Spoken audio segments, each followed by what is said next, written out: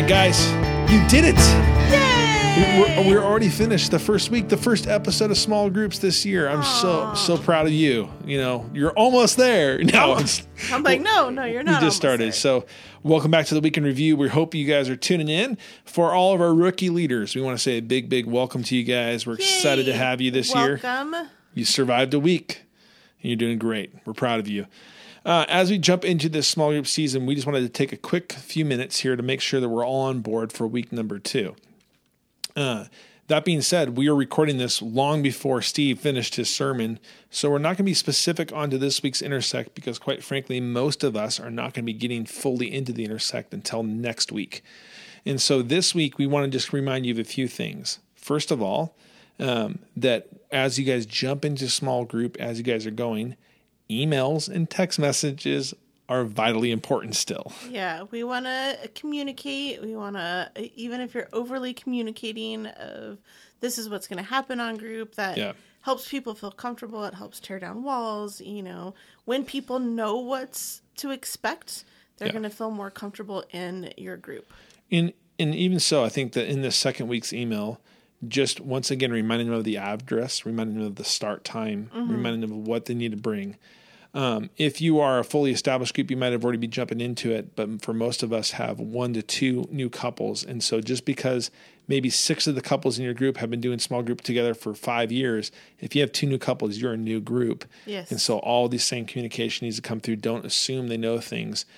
And then jumping into the second week, I think once you get an email and you get there, plan on having a little bit longer of hangout time. That's just crucial for just kind of having that coffee, that snack, getting conversations going around, realizing that we really only spent a couple hours with each other. We're still trying to make those bonds.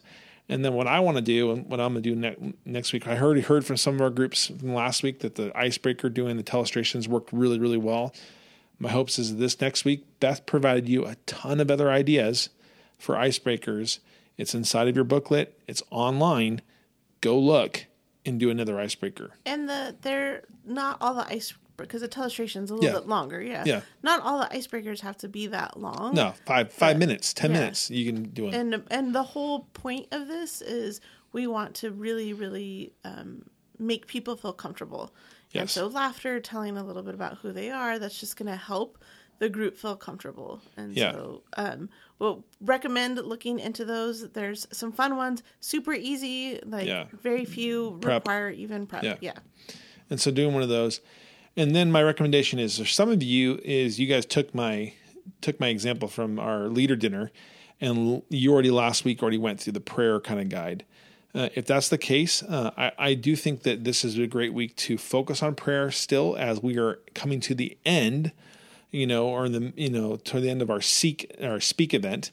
And so I would say that if you can plan 15 minutes of your night, whether it's after your icebreaker or it's at the end of the night, where instead of doing prayer requests, because it's only the second week, so a lot of us are going to still be hesitant. I don't want you to know my dirty laundry. You don't want to know, so I don't want to know your dirty laundry. Prayer's tricky in groups that are new, and so it's not so much airing dirty laundry, but it's a level of comfortability, and so go ahead. Sorry. Yeah, that's going to happen. No, but instead of doing prayer request in week 2, maybe to spend some time tackling the speak topic for the day, or taking 15 minutes together and to do that. Outside of that, one of the things I think that you should plan to do is go through the commitment form again, talking about what's the purpose behind small groups, talking about what our goals are to gather, to grow, and to go. And still working through our assessments of who is in your group, where are they at spiritually, kind of where they, how they're walking with Jesus. One of the greatest questions I think that we can ask in week 2, it would be, how have you experienced God this week? Oh, that's a great question. Or how have you encountered God in your daily tasks lately? And just see, and how they answer that question can be really telling. Because I have a guy in my group, and I know guys, hey, they have a morning devotion that they hit every single morning. But you ask them how they encountered God, and they can't tell you. That's good. Because they have a routine. They're not having an encounter. And so ask questions like, or what was a mountaintop experience that you've had with God? What was a high point in your faith? Kind of more broad discussion questions. They're not going to be on the Intersect. This is something outside of the Intersect for us to do in order to get to know each other a little bit more. And the point of these is this, because when you get to then know where they are spiritually, you're going to be able to disciple and come alongside with them better. To what we were talking back again a couple weeks ago now at the leader dinner. Do we have foundational issues that we need to work on? They're understanding who Jesus is and what he's done for them. Do they have restoration issues that they need to be brought back into restorative, with God? Or is there an inspirational issue where they're just living like this ho-hum, methodical, relationship? So we're still assessing for those things. And then what I think you can do is introduce the Intersect. At night 2, week 2, whether they have come prepared to discuss it or not, we should at least open it up, because again, we have new people in all our groups. Make sure that they know how you're going to attach, how you're going to attack the Intersect, and then that week, the next week, again, they're coming in prepared. So week 3, our goal is that we're hitting the ground running with these grow nights. We've had a couple gather nights underneath our belt. Now we're going to start to grow by going through some Intersect, open up our Bibles, doing split time, all that should be. And just be really clear in your expectations. Yep. Every single week, every single conversation, we just want to be overly clear. Like, this is what we expect. This is what we expect with the Intersect, and so that it would be undeniable when they come to group what is expected of them.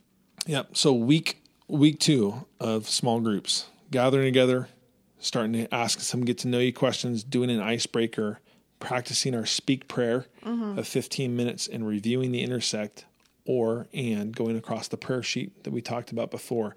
If you do those things, you'll have a great night. One thing that we want to remind you of is next Sunday, or this Sunday, the 22nd, at 6:15 at night, we're having our big corporate gathering where we're going to come together, church.